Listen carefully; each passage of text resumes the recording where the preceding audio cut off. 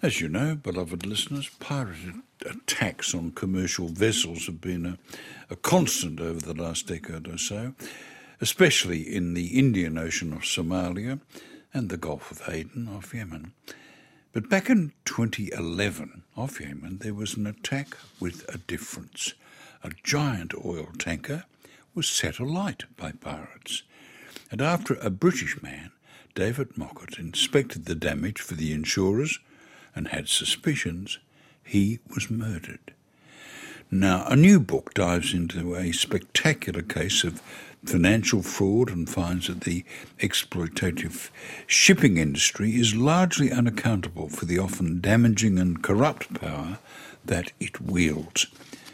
Matthew Campbell is the co-author with Kit Chalel of Dead in the Water, Murder and Fraud in the World's Most Secretive Industry.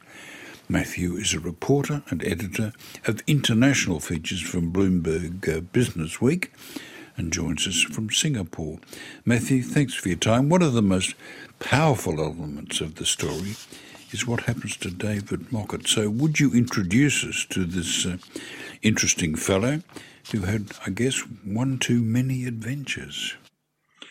David Mockett was a British man, 65 years old at the time when this book begins to unfold. He'd lived much of his life in the Middle East, in Saudi Arabia, and then in Yemen. And David was what's called a marine surveyor, which is sort of on a grand scale the equivalent of the person the insurance company sends if a tree falls on your house. A claims adjuster who goes to check out the damage, write up a report, and make an estimate of what the insurance company might be on the hook for. So David did that for extremely complex marine accidents, and particularly in and around Yemen, which is where he lived and happens to be next to one of the world's busiest sea lanes. Now, we should point out he was a large lad, 6'4", with, as you say, a thunderous laugh, and a quite charming wife, Cynthia. That's right. He was very noticeable, certainly stuck out in a place like Yemen. People used to joke he was the tallest man in the country. Someone said to me he had hands like giant plates of meat and a booming laugh and a big personality. A wonderful wife, Cynthia, who lots of people in Aden, the Yemeni city where David lived, knew and loved. So really kind of a larger-than-life character, someone who was very well known in this community where he had somewhat eccentrically decided to make his life. Well, let's look at Yemen as it was at the time. It sounds like a hardship post, not one that you'd volunteer for. It certainly could be seen that way, although David loved living there, as did some of the other expats who he was friendly with in the city of Aden.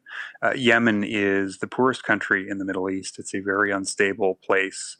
At times it's been almost barely governed, and indeed now is in the grip of a really horrible civil war. In 2011, this was the Arab Spring, as you'll recall. So this unrest had spread from Tunisia across the Arab world.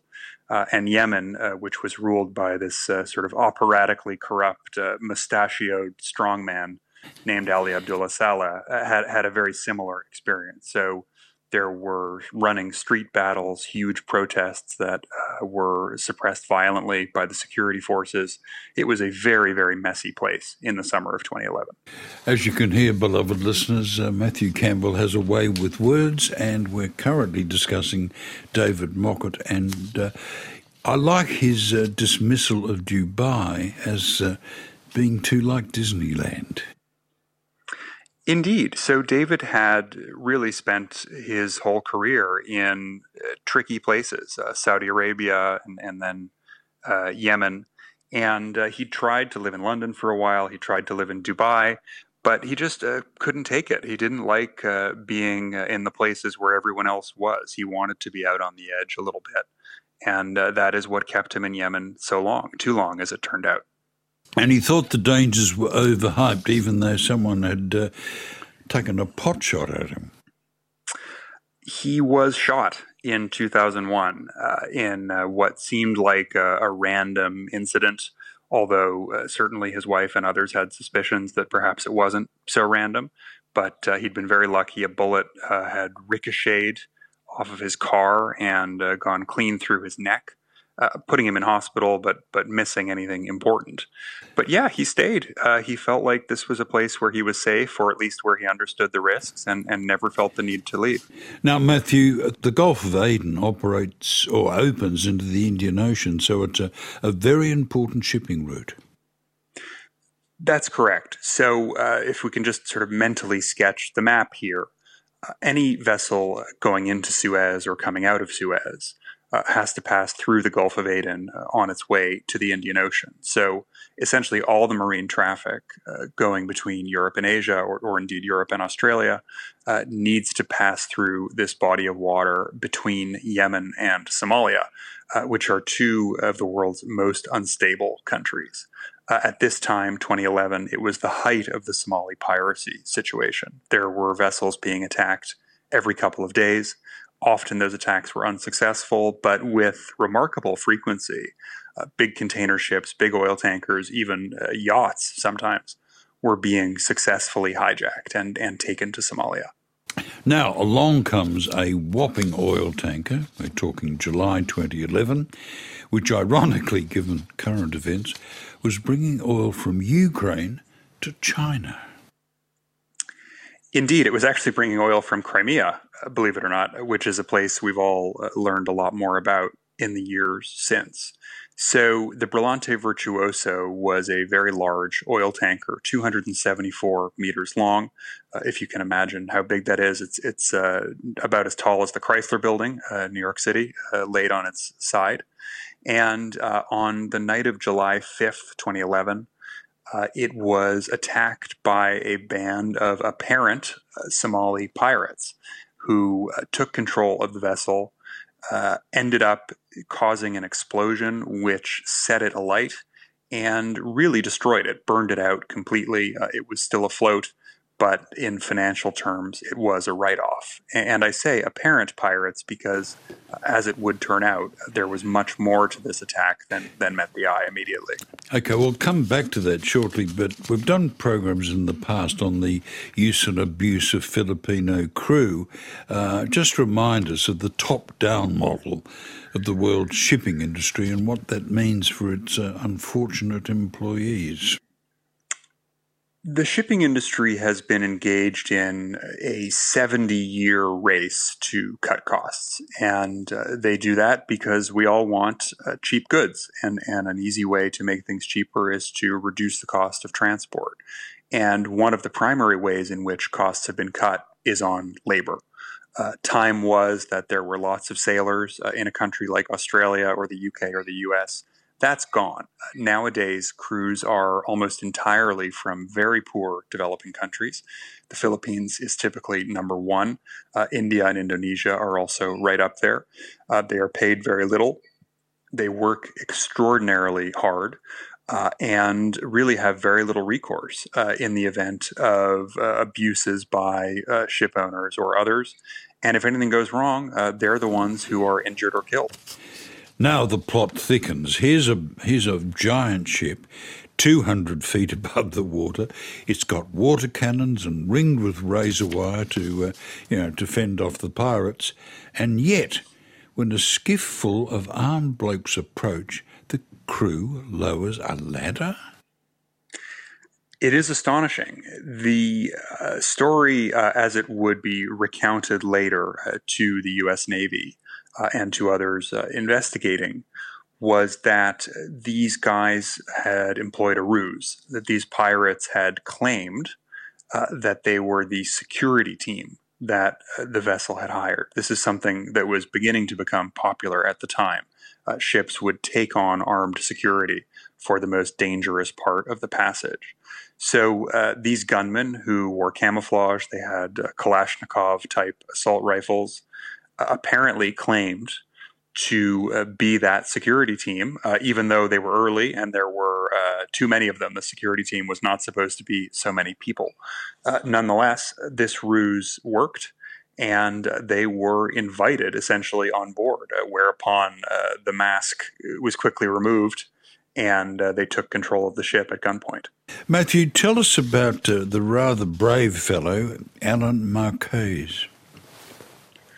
Alan Marquez is a Filipino sailor who was the able seaman, so a low-ranking crewman, who actually physically lowered the ladder. He received the order from the captain to let these gunmen on board. Alan was very reluctant to do so, but as a low-ranking seaman, of course, he followed the order, did as he was told.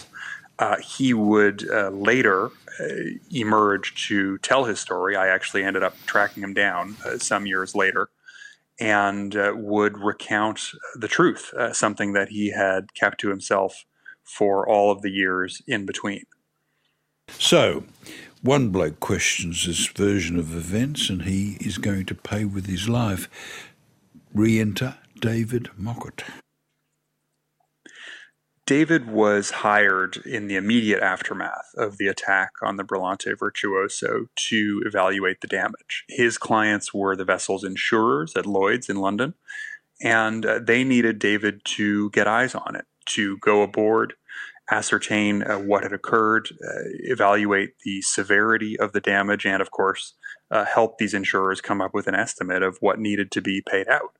So David did get on board. He inspected the vessel bow to stern, took almost 300 photographs, interviewed some of the people around this incident, and began to have doubts. I think suspicions is probably too strong a word, but David believed that there was more to the story, that what he was being told had occurred was, in fact, not what had happened.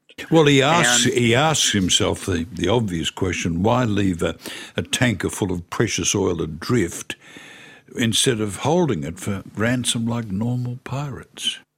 Exactly. That's where it started at the most basic level. The whole game of piracy is to hold vessels for ransom. And that means that once you get on board, you do not get off unless you absolutely have to.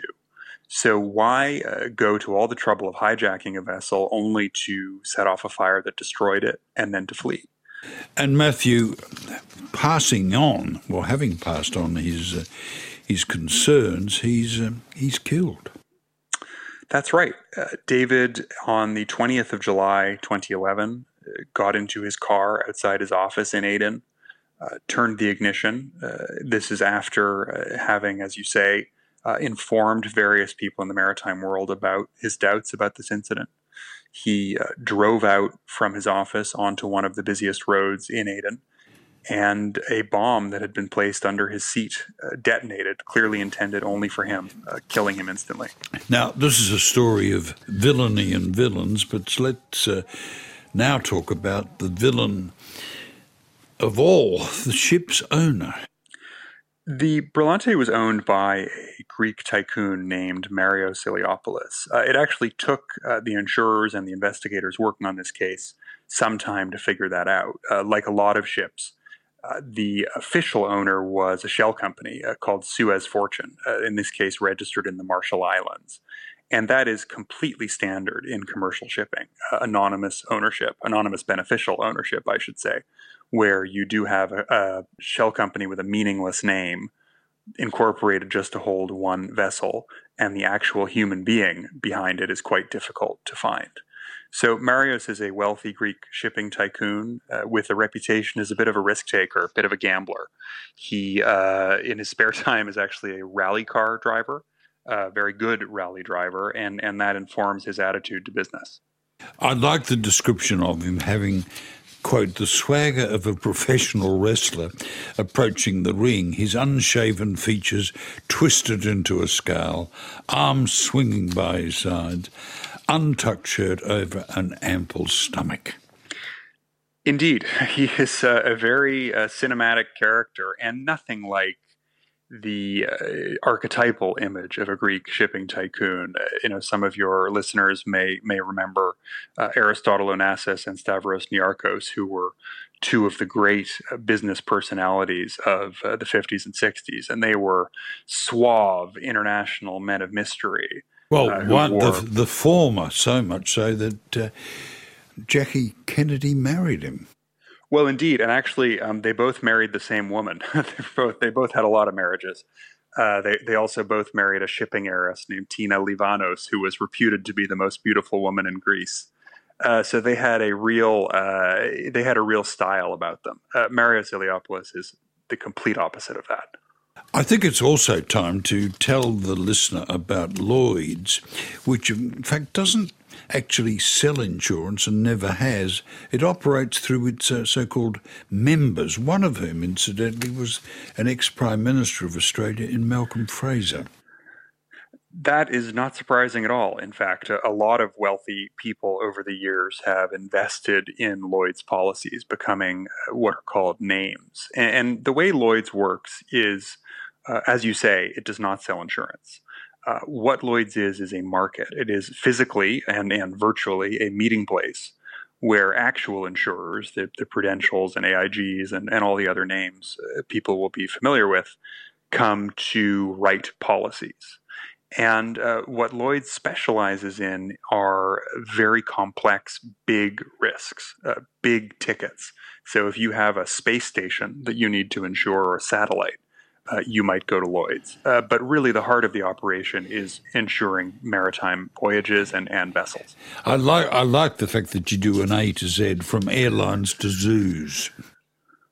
Indeed, it's everything, and there are all kinds of weird examples too. A lot of celebrities have taken out Lloyd's policies on, for example, Bruce Springsteen's voice, and the idea is that anything that can be lost or cause a loss can be insured at Lloyd's. So if Bruce Springsteen loses his voice, he's in for a big payout to compensate for the fact that, of course, he can't perform anymore.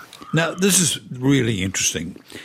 And in this case, there were legal teams willing to settle, even though it was apparent to most that this was a fraudulent claim. That astonished me when I found this out in the course of investigating this case. And it turns out, however, that dodgy claims, particularly dodgy maritime claims involving big ships, are paid out or at least settled all the time at Lloyd's. And there are several reasons for this. One of them is simply practical, that it's very hard to prove fraud. There is a high legal bar in the English courts for doing so. The other reason is that, frankly, ship owners are big clients. They spend an awful lot of money at Lloyd's, and Lloyd's in turn makes a great deal of money. Accusing your clients of fraud is bad for business. And if that means paying out the odd suspicious claim to keep the machine turning, that's what happens. Matthew, the aspect of London's financial and legal system has been, further exposed recently since Russia's war against Ukraine. There's evidence of London's system's profound links to the oligarchs. I think you can actually view what's happened in shipping and maritime insurance in London within the same context. And I don't want to offend anyone's sensibilities, but I think I can say with some confidence that the ethical standards of the City of London are not especially high.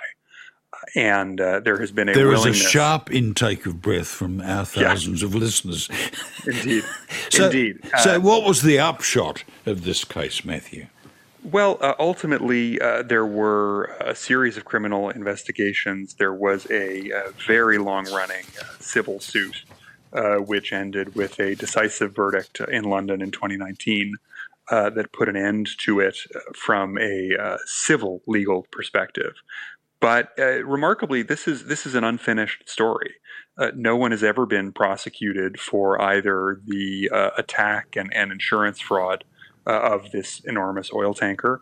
And even more importantly, from my view, no one has ever been charged with David Mockett's murder. His family has never gotten anything like justice. And my hope is that the book does draw some attention to this case and get law enforcement more interested. Well, let's look at that aspect of the story, because you tell about Cynthia Mockett's attempt to pursue perhaps just a little financial compensation. Cynthia Mockett, David's widow, never received any compensation from his employers at Lloyd's or anyone else. The British government did do a little bit of investigating of David's murder, but of course it occurred in a faraway country in Yemen at an unstable time. And, the Met Police, Scotland Yard, are not the FBI. They do not do extraterritorial investigations, really. As a result, this was kind of put in the too hard drawer by British law enforcement, and indeed almost ended up in that drawer at the Lloyd's market. This was very nearly settled and paid out and swept under the rug. Little wonder that you and your co-author are left, a little jaundiced by the way the shipping, finance and legal worlds operate. I spent the better part of a decade reporting in London, doing a lot of investigative stories, and I would say that jaundiced would be an accurate description of how I left it. Now, let's check on the state of play for the aforementioned Marios, the daunting figure who owned the boat. Marios Iliopoulos continues to be a prominent Greek ship owner in apparently good standing. He owns a number of ocean-going vessels, as well as a company called Sea Jets, which is one of the largest ferry operators in the Greek islands. Remarkably, even after being involved in what a London judge called a massive and audacious fraud, Marios Iliopoulos continues to get insurance at Lloyd's. So it is all pretty astonishing. And of course, the scale of the industry is, it's astronomical, mostly hidden from view. You tell us there are more than 11,000 oil tankers. The scale of shipping is indeed incredible, and there's a wonderful book I would commend to your listeners called 90% of Everything, which is all about the basics of how it works. And the title says it all, that 90% of every physical good typically comes by boat. But most of us don't notice it. Partly that's because of the way the technology has evolved. Container ships are now so large that ports, for example, moved out of big cities. New York used to have a very busy seafront. That's all gone. It's moved out to New Jersey. In London, it went up to Felixstowe. So people don't even see these vessels anymore. They don't know sailors. They don't think about it. It's like utility wires or water pipes. It's just kind of receded into the background of modern life. Well, it's come forward thanks to you and your co-author. Matthew, thanks for coming on. Matthew Campbell. His co-author is Kit Jalel, and the book is Dead in the Water, Murder and Fraud in the World's Most Secretive Industry. Both authors, journalists with Bloomberg, and the book is published by Allen and Unwin. Thanks, Matthew. Thanks so much, Philip. Think bigger about the world we live in. Ask your smart speaker to play ABC RN.